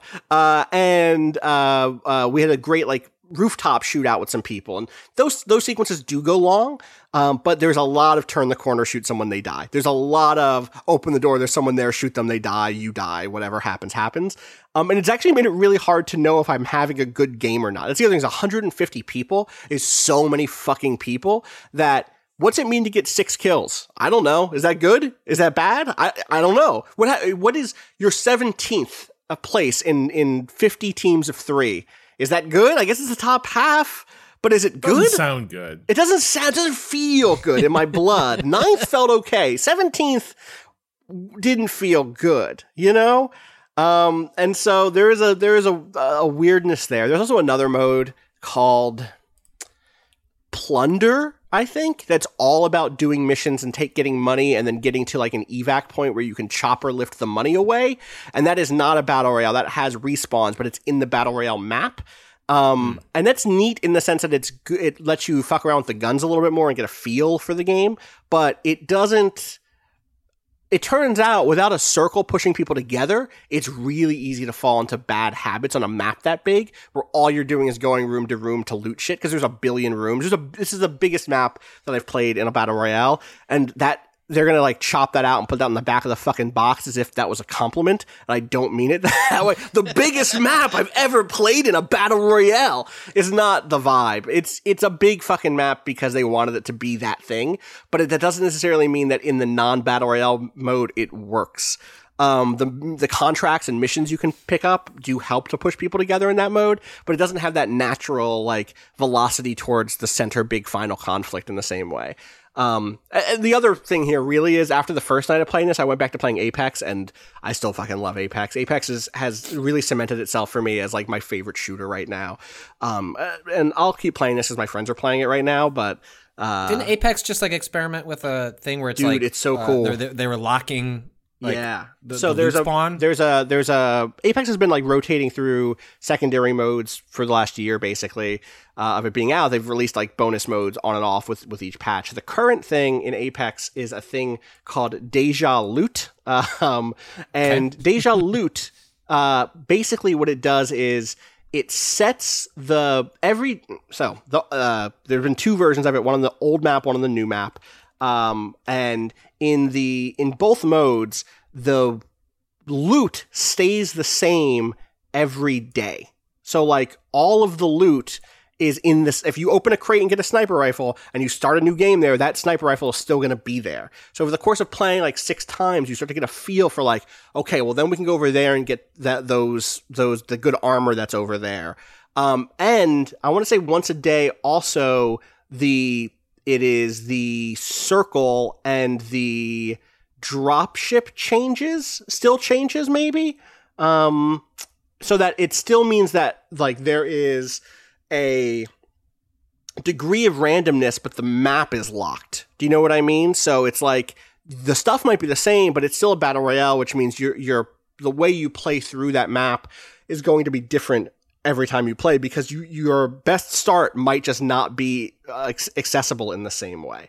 And that has been really cool. It makes me feel like a lot like a mode that will go into play for tournaments because motherfucking pro players love predictability. They love to be able to be like, hey, this is reliable. And I would love to see like a team need to learn how to play a certain map over the course of an Apex tournament, basically. So that's been fun. other than that, I've mostly been playing Ori. Other people have other things. Rob, I know you've gotten back into a different game recently too that you liked already. You've been playing that. Well, okay, wait. There's two. I'm looking at both of these games and I'm like, well, which one is less depressing to talk about? And both of them, neither of these are. Let me start with the newer. Rob is on his shit right now. Rob, talk to me about this new Frostpunk DLC. All right. Pitch me the expansion to Frostpunk. So the latest DLC for Frostpunk came out about a month or so ago. Was The Last Autumn, and as you might figure, it's before the actual events of Frostpunk really begin, right? It's before everything is frozen and everyone's just trying to survive around those giant heat generators. Instead, this is about one of the crews sent out to build one of the generators. Oh. And I was expecting both more and less, to be honest. I was expecting it's going to be Frostpunk, but with like a different environmental skin put on it, it'll be the tree, the leaves are turning on the trees and it's going to be green. And it is that, but the big change is also that you are building a work camp designed to build one big fucking thing. You are not building a city. And so all of Frostpunk is about sort of scaffolding up your economy so that you can bank the resources needed to ride out the big storm when it finally hits. That's not the name of the game in The Last Autumn. The Last Autumn is a project management game about hitting milestones. This generator needs to be done by such and such a date because that's when the scientists tell you the shit's going to hit the fan. And if it is not, you will be pulled off the project, right? If you keep missing milestones, they will basically fire you. But the way that changes with Frostpunk is that you're not really worried so much about, heat. The big issue is just making sure that you have the personnel and production pipeline to continue building out this generator. And where that gets interesting, here's just what are the obstacles to that? Because in Frostpunk, the obstacle is the cold requires you to produce heat, which requires you to get certain fuel, and that requires you to put labor into the world, and labor gets hurt. And when labor gets hurt, it can't work to help you. And so everyone is just working for you all the time, but there's a natural decay or erosion of what your resources are because of the frost happening. Right. The big obstacle is that you're not building a city that's designed for permanent settlement, and so you're not going to be able to support a large workforce. You need enough workers to get the job done and not more. So wait, are you not building a company town? Where do the workers go home at night? What's the... No, they live in level 1, tier 1 housing. They live in the tents. You remember from Frostpunk. But what you're not going to be able to do is build the entire food production and services infrastructure around the workforce. And so the workers are there to build this generator. You can dedicate some to producing food. You can build fishing docks because one of the things you have is you're still in touch with the Empire, right? You still have supply ships going home to England to get things like steel, because it's hard for you to produce steel. So, supply ships will go out and bring that in, but you only have 4 dock ports, and you can spend it on cargo ships or you can spend them on fishing docks.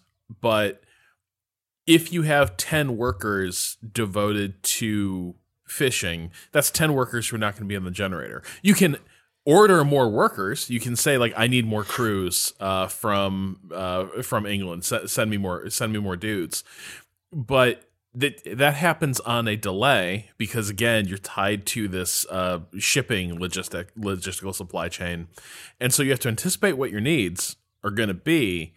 And the real nightmare is if you botch this and you have bottlenecks, you might have a bunch of fully staffed buildings, but they're not doing anything because they don't have the resources to do anything. And so what you've effectively got is, out of the 120 workers you've got in your town, you might have 60 that are idle because you fucked up so badly. Right. And that's 60 people you still have to feed.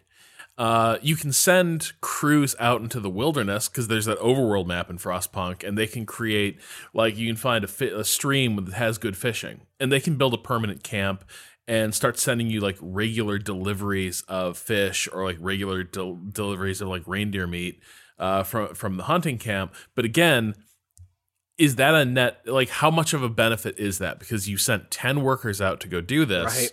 Right. So to a degree, like sustaining this town, if you go too far down the rabbit hole of I'm going to build out my economy and then scaffold it up, you're going to end up with a town that can sustain itself, but not actually produce the generator.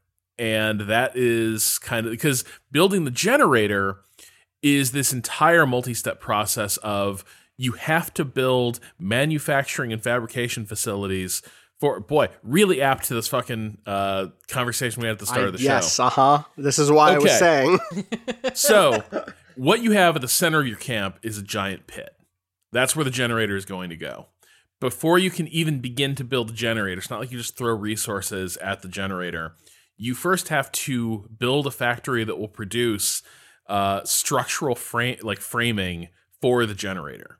And that's going to require a lot of workers and a lot of steel. And the steel's coming in from, again, the ships. You need to produce a lot of these things, especially because workplace safety is a major part of The Last Autumn. And there are accidents routinely if you just run it by default. What you can do is you can build more framing elements and more structural elements to make the site safer. Like, think you're adding more scaffolding, right?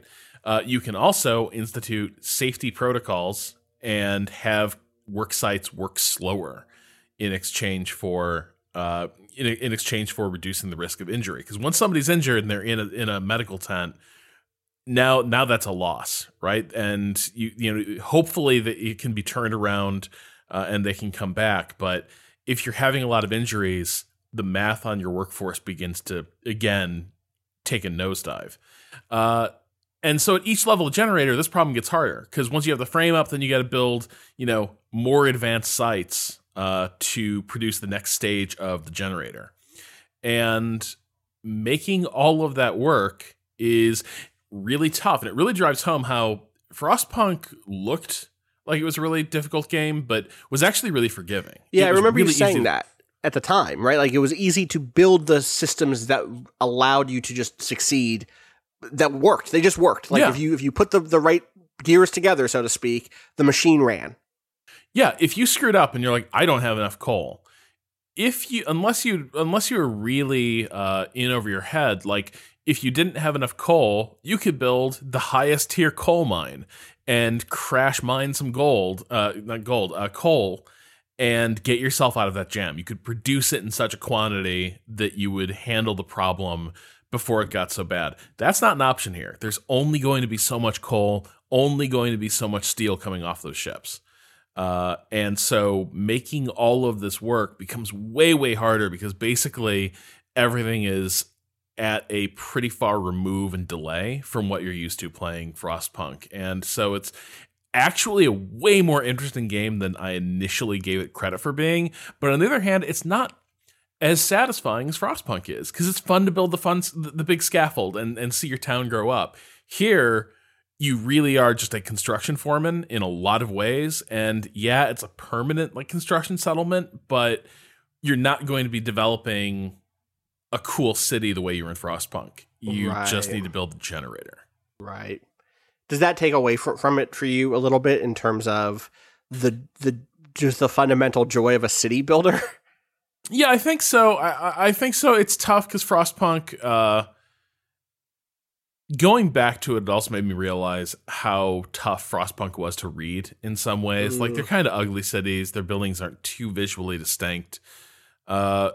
So I think it does take away from some of the joy, but on the other hand, the longer I spent staring at Frostpunk, the more I realized it's a cool, grim little concept, but the spectacle of it wasn't too much. So I think it detracts from it a little bit, but I think it makes up for it in terms of giving you a different problem to solve using predominantly the same mechanics. Well, I'm glad that this is the direction that they went though with the expansion. Like I think it's really cool for them to try a different scenario in a way that's not just here's another different scenario of Survive the Ice. I'm really curious if have they announced a sequel or what they're working on after this? No, really curious. Yeah, I don't know. Cool. Well, my assumption would be we'll get a sequel. I think this game did pretty well for them. Yeah, well, they also did this War of Mind, right? So I'm curious if they just do another, if they have something else on the back burner that's like another big, fresh project. Survivalism is hot right now, baby. It is. I'm curious to see if that. They're also very good at porting, like really stretching. Like this War of Mind was like ported and expanded on for a long time. So I won't be surprised if they stretch out. Frostpunk gets over 2 years. Frostpunk, is it on consoles yet? I think it is. Yes. I feel like I saw it on Game Pass the other day, but I have no idea. That sounds right. October 11th it came to PS4 and Xbox One. Gotcha. So that Switch port will hit in a year. There you go. Yeah, give it time. Totally. It's totally. Really quick, Rob. I know you want to shout out another game that is also. Oh yeah, I'm back to playing Vampire. Don't worry about it. It's great. Still good. It's still good. Did you beat it the first time, or did you pick up your save? Far, but no, did you start a new game? Oh, Austin. Oh, okay. I got far enough into the game where I didn't remember what was going on. Okay. So I started over, and then it started to come back to me. But I was like, okay, I'm going to play this game. It's going to be fine. And then I made some decisions that I did not like the outcome to in my restarted game. And I was like, well, that seems like bullshit. Did you start over again? No, I went back to my old save because I was like, I think I bridged the gap pretty well here, and I can walk that back because I don't remember fucking that up that badly last time. And so, like Vampire, all about like living with your consequences. That's what that game is all about. No.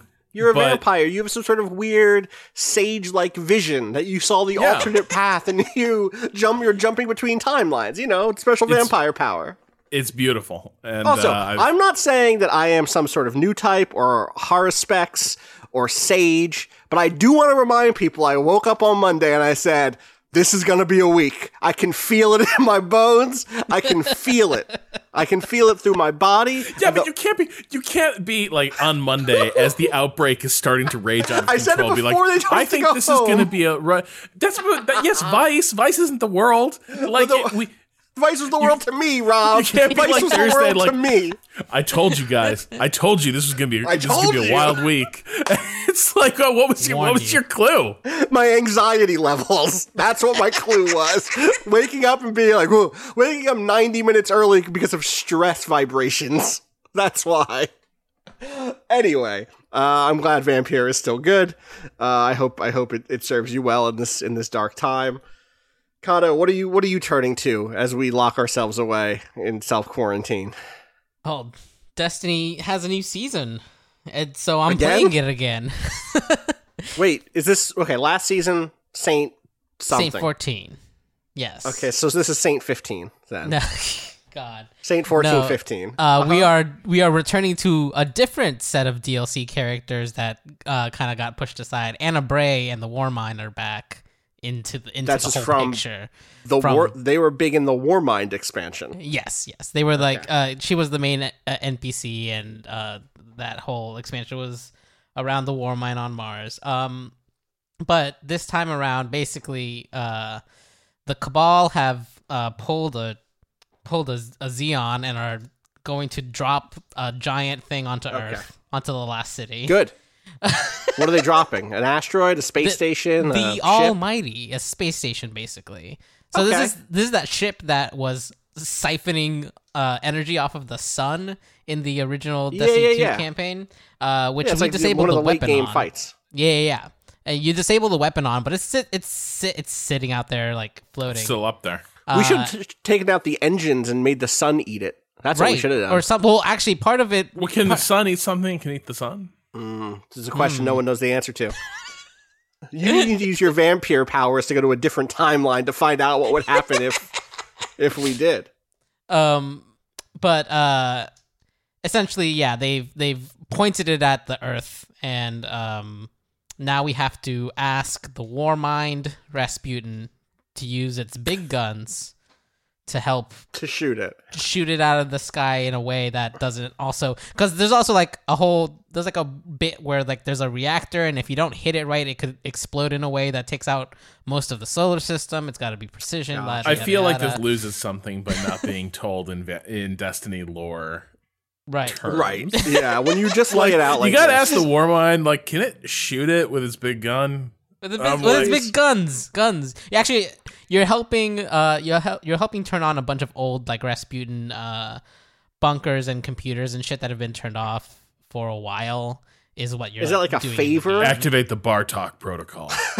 Are you doing a favor, or is it like I'll shoot it out, but only if you go reboot my programs? It's a little bit of both. Because it also kind of is, it's also like, well, I kind of need these to make double sure that I don't fuck up this shot. So you're basically starting up a bunch of bunkers that are like satellite construction sites, which is part of the new like world public event activity that they added into this season. Mm-hmm. It works similarly to how Escalation Protocol did, where there's like a tower out in the world that you like interact with to start it. You can just start it whenever you want, but it's really tough enemies, which is a fun change because it's been a while since anything has been scary in Destiny, since at least the launch of Shadowkeep, so since September. But it's a neat new like. You like defend a tower, and you have to keep enemies out of a certain area in order for that tower to spit out these energy balls that you then dunk into a different thing that's moving across the sky. It's a really fun little event, but apart from that, there's also like a bunch of super high level lost sectors, which this is the first time they've done anything with lost sectors. Yeah, I haven't heard that name in a long time. Yeah, right. Puff a cigarette. Yeah, they've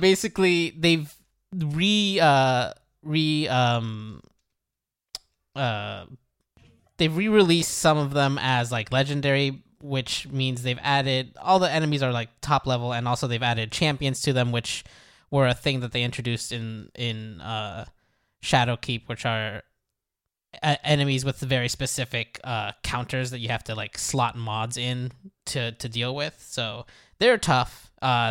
It's cool that they're doing something with those spaces, because a lot of those environments are actually really, really cool. And apart from that, though, it feels like, you know, the neater parts of this so far have been the small like mission like stories where you're starting this adventure and you're actually seeing, you know, Zavala is out with you fighting alongside you, some of the Fallen that have taken over one of the old bunkers. Cool. It's like, it's neat to see those characters kind of exist in the world outside of being the NPC that you just like talk to and is a screen to buy stuff off of. And they're doing that more this time than they've slowly been upticking the amount of times that you see NPCs actually existing as other people, which is fun. That's good. But yeah, as far as the beginning of it goes, it's been really fun. The question is how long before repeating this event and doing the other, like the legendary stuff, feels repetitive, you know? That's always kind of the thing with this, is like, how long will I be playing before I'm like, I did it enough times and I'll just stop. Which is, there's this interesting thing, because there was a piece that went up yesterday, once you're listening to this, from Doc Buford for us, that was talking about Burford. Burford, yeah. Burford, okay. Look, the kerning on many sites has caused some confusion about that. But yeah, it's Burford. Burford, sorry. Where that piece basically, what's he makes an argument for the loot game in Destiny being not good. Basically, it being kind of what's the word I'm looking for? Not a negative reinforcement, I think is that's the thrust. the word I was looking for. It's a negative reinforcement loop instead of a positive one. It's, and like, I don't disagree with that, but it's also a very different way from the way that I engage with Destiny in. Like, I've never hunted for loot in that same way. I'm more interested in Destiny's a FPS that feels good. I'll do an exotic quest and like get that exotic the first time, but I'm not gonna hunt for rolls on like exotic armor, for example. It's just like, once I have the item once, I'm good. And so what is more interesting for me is that there be new experiences. Obviously, some other people, different people, want this to be their kind of forever regular game. Like, I'm okay with hitting a wall. Dipping in and out. Yeah. Yeah, there's nothing else to do. That's fine. There are other games that I have to catch up with anyways. But for a while there, when I started back in Destiny 1, I understood this kind of mindset a lot more, given that it was one of the only games I got in that year that it came out. And it's just like, this needs to fill as much space as possible because I'm not getting another game for a while. So like, I definitely get what this is coming from, even if currently I'm not as bothered by some of the loot changes. But it's a good piece, worth reading for sure. Cool, yeah, people should go check that out. All right, I think that does it for me. Does anyone have any other last shout-outs they want to make before we wrap this up? Oh, what's that? Do you want the Peggle game? The Peggle game. I wanna. Did you put any time into that? Yeah, well, I can't. We gotta wait. We gotta set it up. We gotta set it up. It is called. Where the fuck did we put just wrote that? about it. The word like guard is in it or something, right? Rogue Guard or something like that. I'm scrolling. This is bad. Mike Fahey, where's your piece? It's called Round Guard. Round Guard. Round Guard. Do you want to set up Round Guard? Yeah. Round Guard is a if you took the mechanics of Peggle, of like dropping a ball. Peggle is basically like pachinko, right? Yeah. It's basically just pachinko.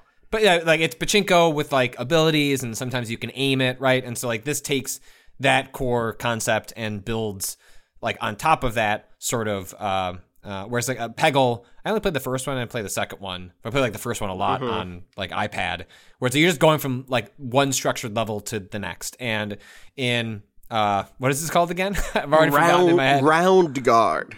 Round Guard.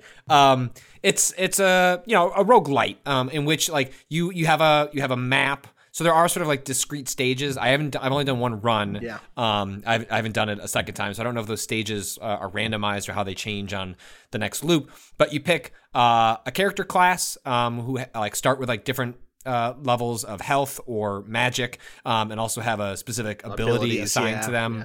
Yeah. Like the one that I just went with, like the first one, because I wasn't sure who I even liked, and their ability it seems like more like a warrior class. So like they spin. You can hit a button and you can spin before you get to an enemy, and that's one of the big changes. Is that there are all sorts of different types of objects on the screen, so it's like a more complex setup. So you have enemies that are both staying in place and that are also roaming around, and by hitting them you can cause damage. They can cause damage to you, and yeah, I played like 45 minutes of it. I'm not a huge fan of the art. I think it's actually perhaps distractingly like bad. It's not great. I don't love it. It's like very. I just don't like the style. Like for what it is, it's like I get how you what get it's there. Going for. Yes. It's fine. I just don't like it, and I find that it's rare that a game's art style like actively sort of like takes away from my enjoyment, but I actually do think that might be the case here, where like if I could just take this game and have it look what if it looked like Dicey different? Dungeons? What if it looked like Dicey Dungeons? Or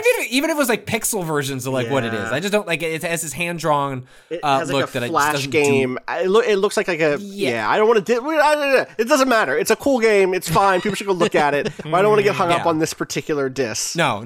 But because I do like playing it, and like basically my takeaway after like 45 minutes was like, damn, like why haven't more games ripped off Peggle? Like what happened? Like that was clearly EA doesn't want to do anything with it, which I'm actually sort of surprised. Hey, Apple Arcade, just go tell EA to make another one of those. I unsubscribed to Apple Arcade finally. I did it. Yeah, I'm done. I'm very close to I was doing like, it. and there's new shit there. And I looked at it, I was like, oh, this stuff looks all right. Cancel. Done. I'm not going to play it. I know my heart.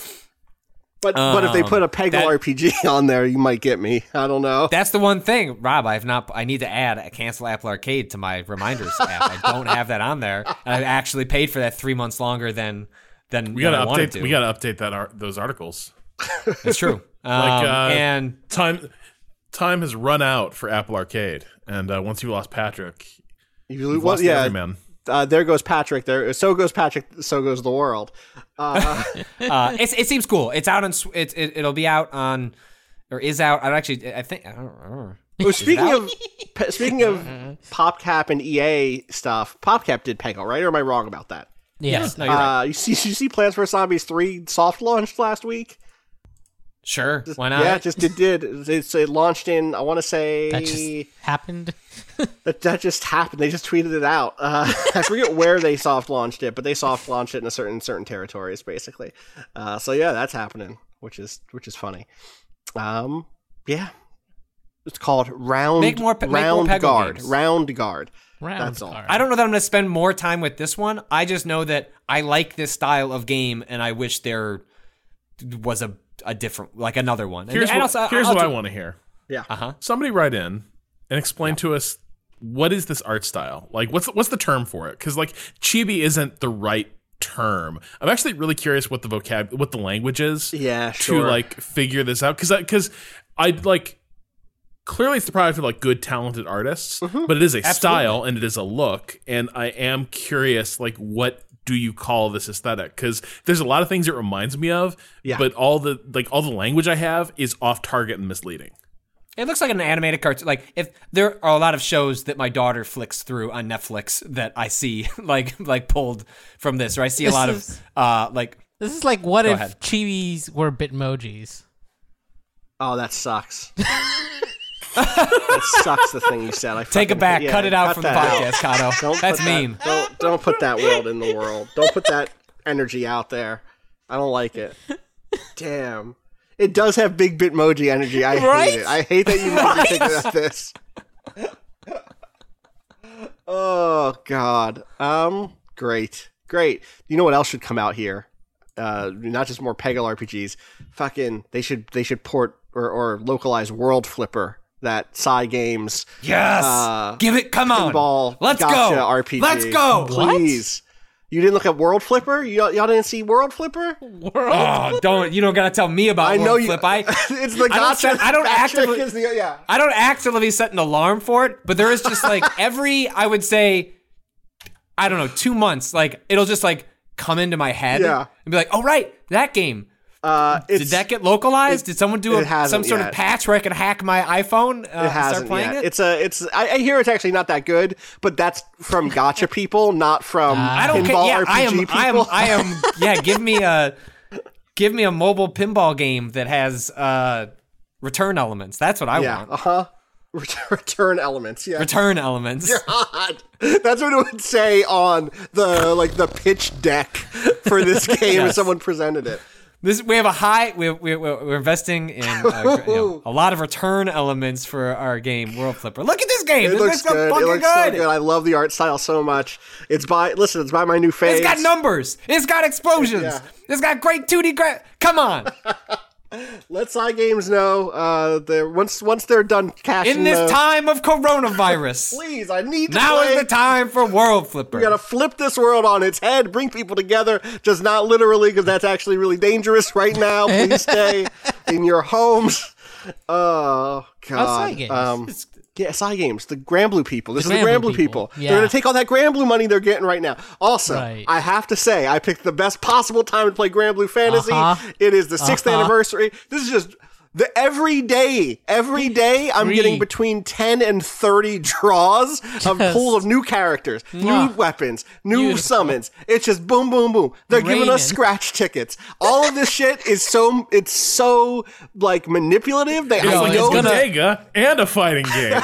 It's gonna fucking suck when those things go away. Right. Well, the whole reason they do this is so that when April rolls around, like, also just put $30 in this game. You can feel like that again for a split second. And I'm not going to do that. And I even feel a little bit bad. I even feel a little bit bad promoting gacha games because I know they prey on people with gambling addiction and who have different personalities than me. But Austin's different. Well, really, what it comes down to for me specifically is it is very bright, very funny, often thoughtful, sometimes even queer fantasy anime bullshit that is scratching the itch for me right now. A lot of the characters, every character unlocks with like a little short story, basically a little short like visual novel.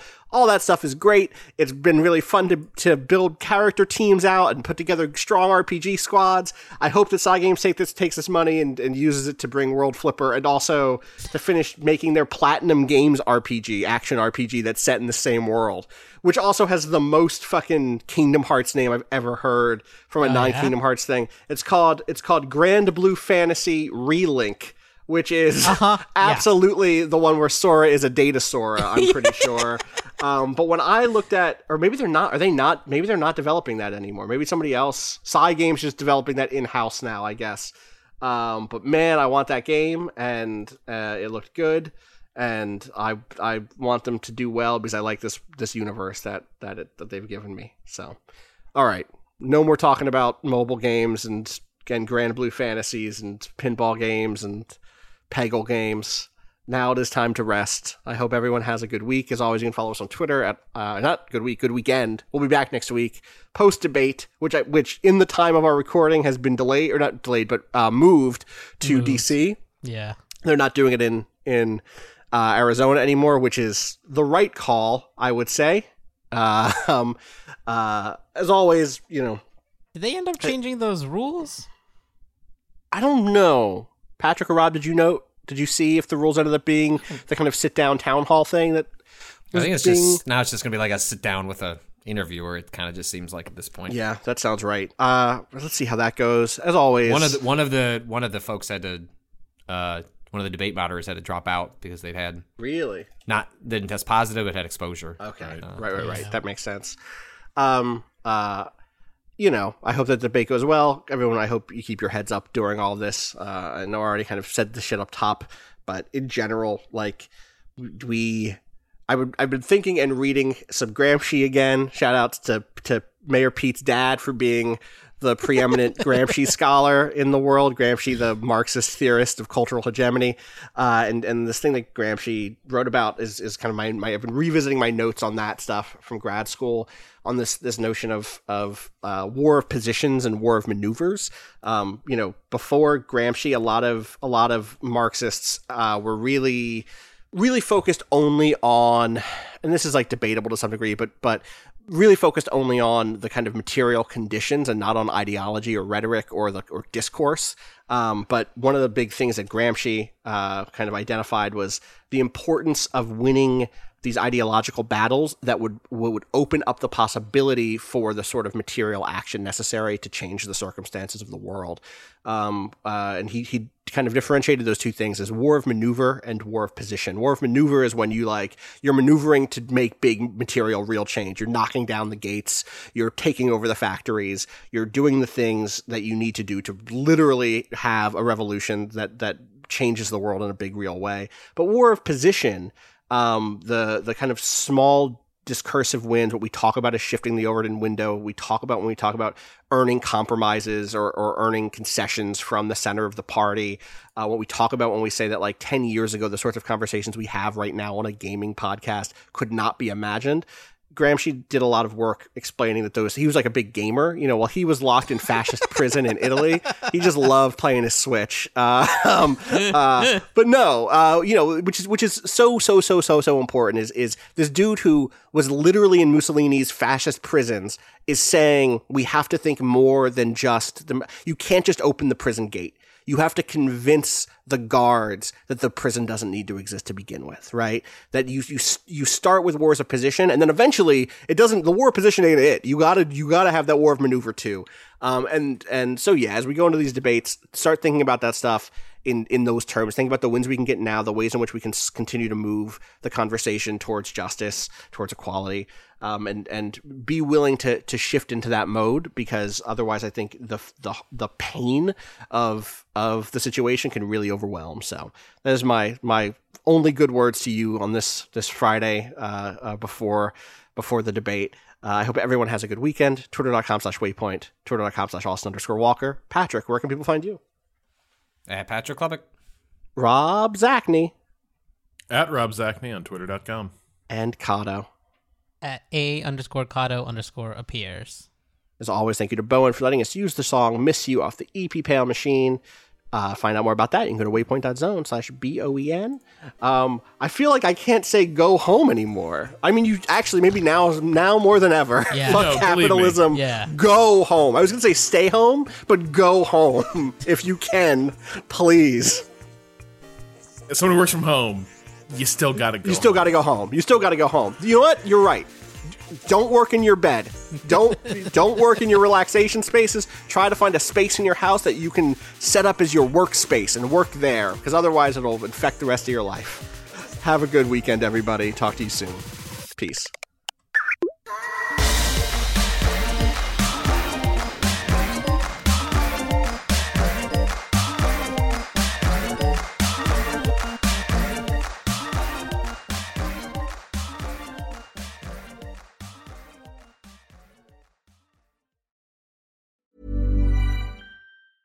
When it comes to your finances, you think you've done it all. You've saved, you've researched, and you've invested all that you can.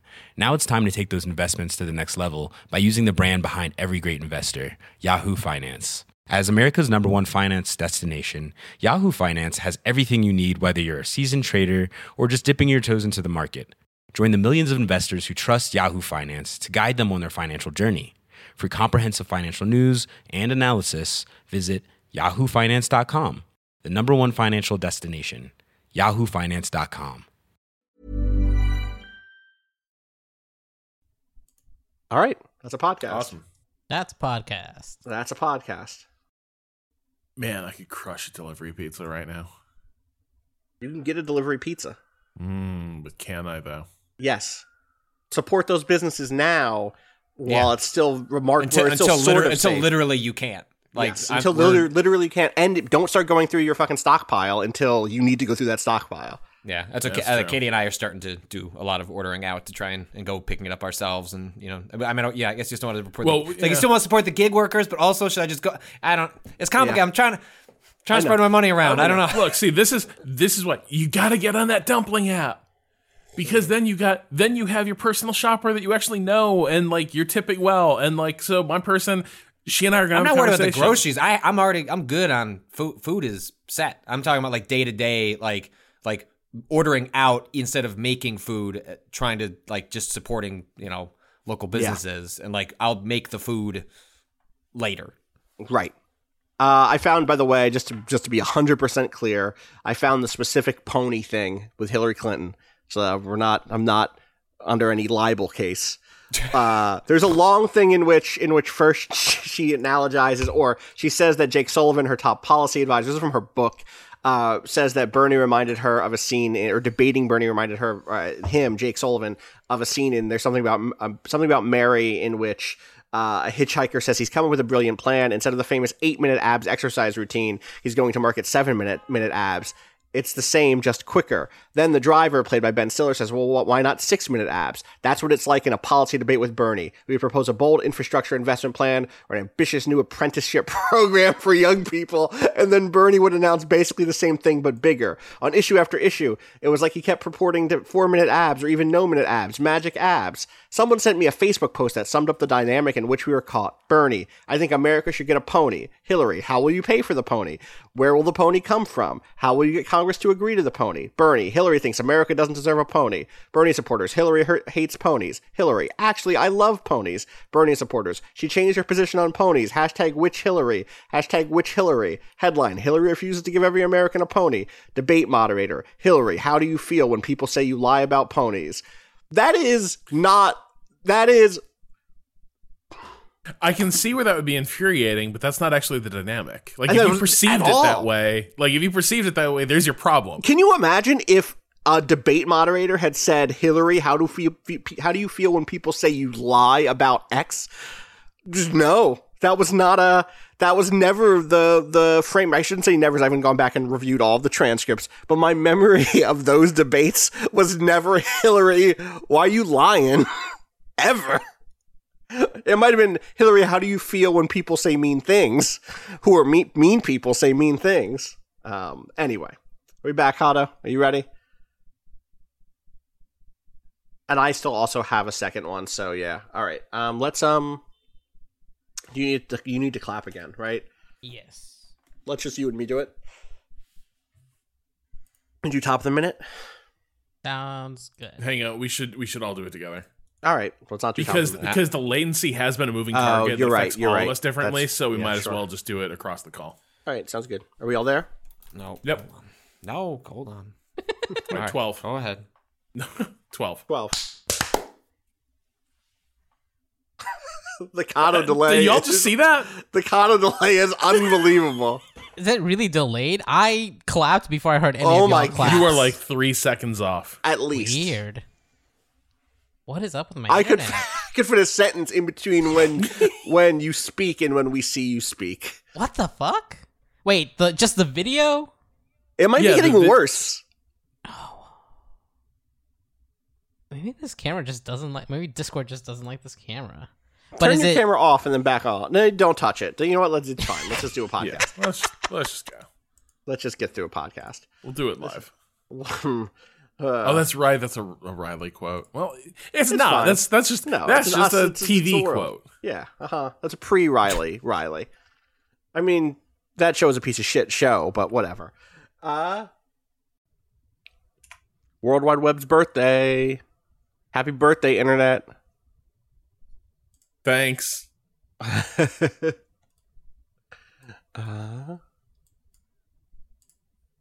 You want to do 10 seconds? Yeah.